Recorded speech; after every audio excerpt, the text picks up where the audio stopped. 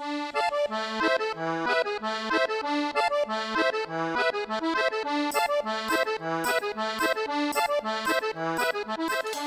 2016, a rival foreign power, Vladimir Putin's Russia, launched an attack on the United States of America. What we now know is that American intelligence agencies have concluded that Russia planned and executed a campaign to undermine our democracy and to affect our presidential election.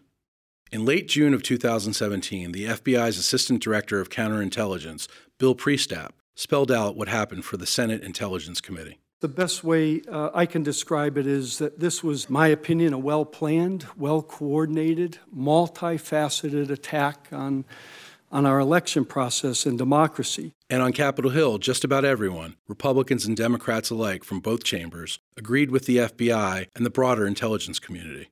Here's what Senate Majority Leader Mitch McConnell said. But we are going to look at Russian involvement in the U.S. election. It's a significant issue. If it, we know they were messing around with it. And House Speaker Paul Ryan. Russia clearly tried to meddle in our political system. No two ways about it. And Lindsey Graham, Republican of South Carolina, who chairs the Senate Judiciary Subcommittee with oversight on these matters. Russia's out to get us all. They want to divide us in a fashion so that their influence grows at our expense. Rhode Island Senator Sheldon Whitehouse is the ranking Democrat on Graham's subcommittee. These are foreigners who are controlling our American elections. And it damages the thing that is most fundamental to our democracy, which is our American choice to fight with each other and make our own decisions and not have it piped in by the Kremlin. The Kremlin, of course, says it had nothing to do with the U.S. election. It even addressed the election interference allegations as an April Fool's Day joke when the Russian embassy in Washington posted this fake answering service message on Facebook. You have reached the Russian embassy. Your call is very important to us. To arrange a call from a Russian diplomat to your political opponents, press 1. To use the services of Russian hackers, press 2. To request election interference, press 3 and wait until the next election campaign.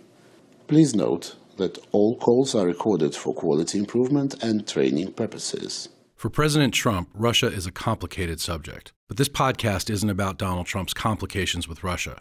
We'll leave that to others. As Republican Congressman Adam Kinzinger of Illinois said in late June, understanding what happened in 2016 is clearly a bipartisan issue. The reality is, in 2 or 4 years, it's going to serve Vladimir Putin's interest to take down the Republican Party, and if we weren't upset about it, we have no right to complain in the future. This is about defending the democracy and the institution, frankly, the institution of election, which is essential to people having faith in the institution of government. James Comey, the former director of the FBI, became a highly politicized figure during the 2016 election and in its immediate aftermath. But on the subject of Russia's interference in the 2016 election, he issued a dire warning in testimony before the Senate after he was fired by President Trump. It's not about Republicans or Democrats. They're coming after America, which I hope we all love equally. They want to undermine our credibility in the face of the world. They think that this great experiment of ours is a threat to them, and so they're going to try to run it down and dirty it up as much as possible. That's what this is about, and they will be back. Again, this podcast isn't about politics. As the Wall Street Journal's executive Washington editor Jerry Seib wrote in early July, one of the dangers in the current hyper-partisan American debate over Russia's role in the 2016 presidential election is that it's blurring the larger picture. This 3-part podcast mini-series is about the larger picture. Welcome to the Kremlin Playbook.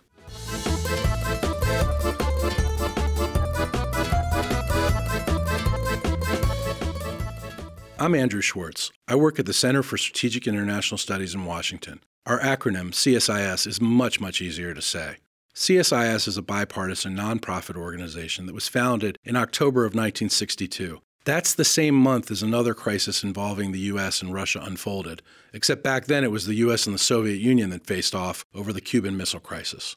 CSIS focuses on national security, but we think about national security in broad terms. In addition to traditional national security policy issues, we also focus on global health, energy, and development policy. And like I said, bipartisanship is our hallmark. The journalist Sidney Freeberg Jr. recently described CSIS well when he wrote that CSIS is, quote, relentlessly centrist and, quote, a pillar of the bipartisan national security establishment. My colleagues, the experts who work at CSIS, are often ahead of the curve. They look at the space between the spaces when it comes to policy. I would wager that many of you hadn't heard about disputed islands in the South China Sea until our experts pointed to it. I sure hadn't. But my colleagues did, and they published satellite photos of sand islands emerging out of the ocean. Those photos, along with our analysis of the situation, were printed on the front page of the New York Times. For the first time, most people were able to visualize and understand the conflicts brewing in the South China Sea, and it made worldwide news. That's the kind of work we do. Heather Conley is one of our most senior experts. She runs our Europe and Eurasia programs. As in the case of the South China Sea, Conley was ahead of the curve when she set out several years ago to understand Russian influence in Central and Eastern Europe. She had served in the George W. Bush State Department, and she knew that the U.S. had become largely indifferent to ongoing developments in this region. So in 2014, Conley embarked on a 16-month study in partnership with the Center for the Study of Democracy in Sofia, Bulgaria. Their task was to understand the impact of Russian influence campaigns in Central and Eastern Europe. The findings of Conley's work were presented in an October 2016 report called, yep, you guessed it, the Kremlin Playbook. The playbook details the cases of Bulgaria, Hungary, Latvia, Serbia, and Slovakia from the year 2004 until 2014. It's an in-depth study of Russian efforts to use overt and covert tactics to expand its economic and political influence in these 5 nations. In examining these countries, Conley determined that Russia has cultivated an opaque network of patronage across the region that it uses to influence and direct decision-making. As Conley told the Senate Judiciary Committee in mid-March, the idea to study Russian influence campaigns in these countries all began with a letter. Our analytical team recalled a letter that a group of Central European leaders wrote to President Obama back in the summer of 2009 and said that Russia was using overt and covert means of economic warfare through media manipulation and bribery and energy to change the transatlantic orientation of these countries. And we said, well, can we prove that? Is that true? And so what our thesis was is to look at Russia's economic presence in 5 European countries. We selected the Central European countries, again, because of both the warning, but it's easier in some ways to see Russia's economic presence in smaller countries that have very strong economic, historical, and cultural links to Russia. And we wanted to quantify the economics and see if the policies in the country were changing, if that economic influence translated into political influence. What I want to make sure you understand is Russia's policy is military doctrine. It is called New Generation Warfare. And the doctrine describes a policy, a strategy of influence, not of brute force. It is better to collapse the country from within than the necessity to cross its borders. And so we wanted to explore what that New Generation Warfare looked like. Russia's New Generation Warfare exploits weaknesses, it finds them, and it uses them to their great advantage. Conley's findings in the Kremlin Playbook show a broad pattern of Russian behavior in Central and Eastern Europe that is helpful to understanding what happened during the 2016 election. As the Wall Street Journal's Jerry Seib wrote in early July, Conley's Kremlin Playbook is, quote, the tale of a systematic Russian effort to disrupt democratic and capitalist systems internationally.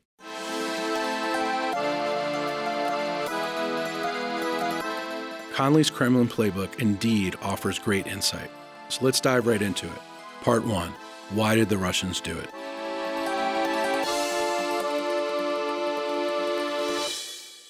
Peter Baker is the chief White House correspondent for the New York Times. Baker has covered the past 3 presidents for the Times and for the Washington Post, where he worked until 2008. In between his stints at the White House, Baker spent 4 years as the Washington Post's Moscow bureau chief, where he reported on the rise of Vladimir Putin.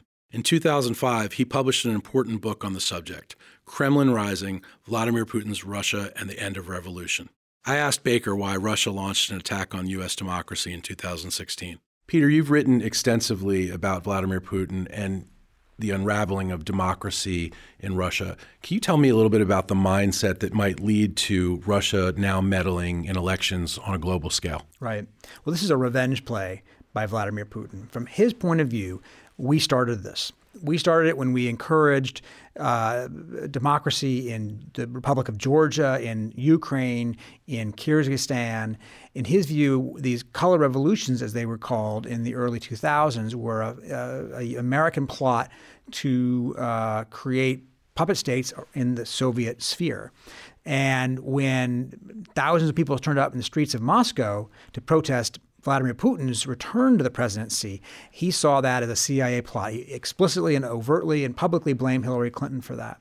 So this is a revenge play. This is his way of saying, okay, you guys aren't the only ones who can meddle in elections. You're going to screw around in my space. I'm going to screw around in yours. It's specifically targeted Hillary Clinton, but it's also targeted at the West as a general rule because disruption, in his view, is the goal, and he has succeeded in disrupting us. We are at odds over this. We are, in a almost crisis atmosphere because of what Russia did in our elections last year, and he's tried to foment disruption in Western Europe too, in France and Holland and Britain and so forth. So for him, this is kind of a revenge for what he saw as our meddling in Russia and its neighborhood. In her report, my colleague Heather Conley found that revenge can be motivation for drawing up and executing many of the plays in the Kremlin playbook's arsenal. This is a playbook that is very old. We just don't remember our Cold War history very well. This is called Russian Active Measures. And what that's designed to do is to confuse, coerce, paralyze. And they use a variety of means to do that. So what does that mean today? And why is the Kremlin pursuing this strategy? Well, in its most simplest form, the Russians believe that the United States and their allies have been doing this to them since the end of the Cold War. In fact, it precipitated the Cold War and the independence of the Warsaw Pact and the evolution of Central Europe joining NATO and the European Union. What did we do? We funded non-governmental organizations. We had Radio Free Europe, Radio Liberty, Voice of America, trying to put what they would view our propaganda, supporting civil society, hoping for free elections. So now think about that in reverse. So here you have the Kremlin that's funding non-governmental organizations, funding media, using economic means to help change our hearts and minds. We're so used to doing it to others. I think we believe that we won't be impacted when another country tries to change our hearts and minds about our own system and our own society. So there's an element of this has been a playbook forever during the Cold War and now. The Russians believe we have done this to them. They are doing it now to us. But the reason that this has been accelerated so dramatically is because time is not on the Kremlin side. Russia, although has stabilized economically from the drop in energy prices and the sanctions, time is not on this regime side. The economics don't bode well. The demographic crisis is coming to this country. So Mr. Putin has to dramatically change the international environment in which Russia is working in order for him to survive and his leadership to survive. So he's got to accelerate the decline of the West in order to get a new international paradigm that supports how he operates his regime. Thank you all. The hearing will come to order. In mid-March, the Senate Judiciary Subcommittee on Crime and Terrorism held a hearing on what it called the modus operandi and toolbox of Russia and other autocracies for undermining democracies throughout the world. Senator Lindsey Graham of South Carolina chairs the Senate subcommittee. Now, the hearing today is to explain to the American people what Russia's up to. What I'm trying to explain to the American people is the Russian government in Putin's hands has been up to no good in a lot of places for a long time when it comes to breaking the back of democracy. Senator Sheldon Whitehouse of Rhode Island is the ranking member of the subcommittee. Propaganda, espionage, blackmail, subversion. The 21st century versions of these are fake news, hacking, compromat, and political capture. The Russians have been at this for a long time. They've adapted old methods to new technologies, making use of social media, malware, and complex financial transactions. But the purposes themselves are timeless. Senator Graham and I scheduled this hearing to begin a public conversation about the means and methods Russia uses to undermine democratic government. Their toolbox includes cultivating politicians through corrupt business deals and then threatening to expose the illicit arrangements. It includes acquiring control over vital economic sectors like energy to threaten and cajole dependent governments. It includes fake news and social media attacks, often based on network penetrations and the information illegally gathered from them. The declassified intelligence assessment released in January asserts that Russia, quote, ordered an influence campaign in 2016 aimed at the U.S. presidential election. At the Graham White House hearing, Heather Conley testified about the findings contained in her Kremlin playbook. Russia's strategy of influence is contained in Russia's doctrine, New Generation Warfare, of which its primary goal is to break the internal coherence of the enemy system. Russian influence works through a variety of economic and political channels, and it adapts to specific national situations, including biased news outlets, intelligence networks, Russian-financed non-governmental organizations, business linkages, and friendly politicians. While all of these tactical elements need to be understood in their own right, we can't lose sight of their cumulative effect and their overarching strategic objective, and that is the weakening of U.S. global leadership and its dominance of the international system. It's the weakening and ultimate collapse of NATO and the European Union. And finally, it is about the breakdown of the internal coherence, credibility, and moral authority of Western democracies. And once this coherence and cohesion is broken, a post-Western world can in fact be achieved. Another witness at the Graham White House hearing was Estonia's former president, Toomas Hendrik Ilves. He explained Russia's actions to the subcommittee this way. The goal is clear that as long as the EU and equally and more importantly NATO is united and has maintained its current membership, then policies of an entity that is much larger, much richer, much more powerful than Russia leaves Russia at a disadvantage. If you break up NATO, then every country except for the United States is going to be smaller than Russia. If you break up the EU, then the largest country in the EU at 80+ million people is Germany, and compared to Russia, again, it's small. And then when you think of NATO with countries like mine, then we're quite minuscule and would be at a distinct disadvantage. Russia's interference in the 2016 election can also be viewed through another prism, one that isn't exactly strategic. My CSIS colleague, Olya Oliker, is a top Russia scholar. I asked her what she thought about it. During the Cold War, the Soviet Union and the United States were the two countries that mattered. For Russia, the United States still matters that way. They look to the United States. And for the United States, Russia is one of so many countries. So even when the United States is paying attention, it's not paying that much attention. So Russia wanted to be seen as a partner. What Russia got at best was, you're just another country. I think that's at the core of a lot of the Russian disappointment. They wanted the United States to treat them like an equal, to consult, to work out these things together, and instead they got a thank you for your interest, we'll let you know when we need your help. Heather Conley agrees that some of Russia's motivations to meddle in our elections lie in recent history.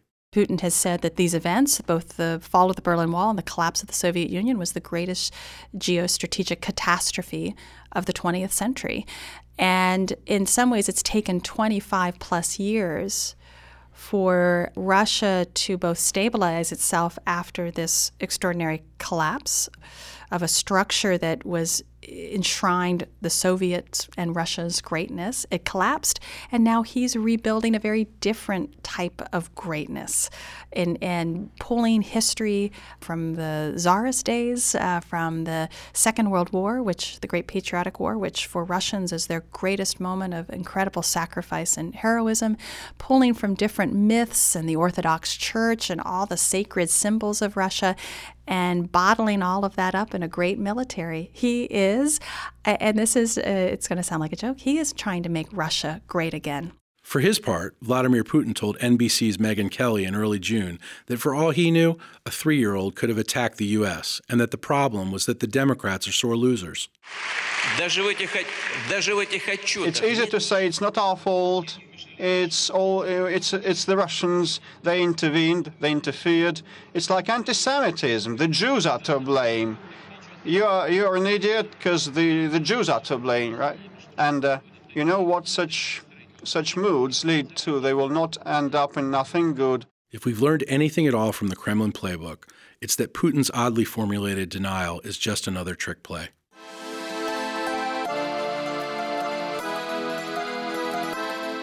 In our next episode, Part 2, we'll look at how the Russians have engineered the Kremlin playbook in Central and Eastern Europe and how it may help us to better understand the 2016 election. I'm Andrew Schwartz, and you've been listening to Episode 1 of the Kremlin Playbook.